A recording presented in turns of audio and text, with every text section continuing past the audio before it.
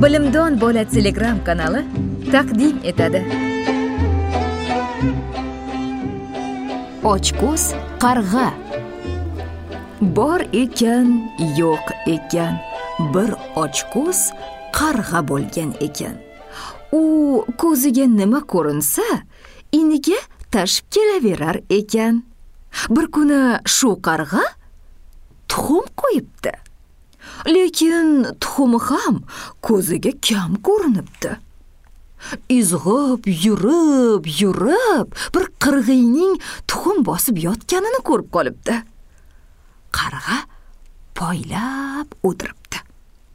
Qirg'iy suv ichganimi, ovqat yeganimi, o'rnidan turib, indan uchib chiqib ketganda, qarg'a uning ikkita tuxumini o'g'irlab ketibdi va iniga olib borib, tuxumlariga qo'shib qo'yibdi.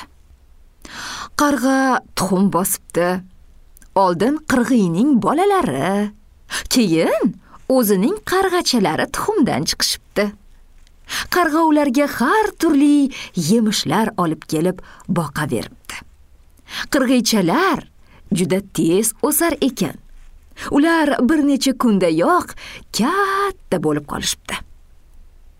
Qarg'aning olib kelgan ozuqalari ularga kamlik qilibdi. Shunda qirg'iy bolalari qarg'aning bolalarini yeb qo'yishibdi. Sal katta bo'lishgach esa qarg'aning o'zini ham tutib yeyishibdi. Shunday qilib qarg'aning ochko'zligi o'z boshiga yetgan ekan.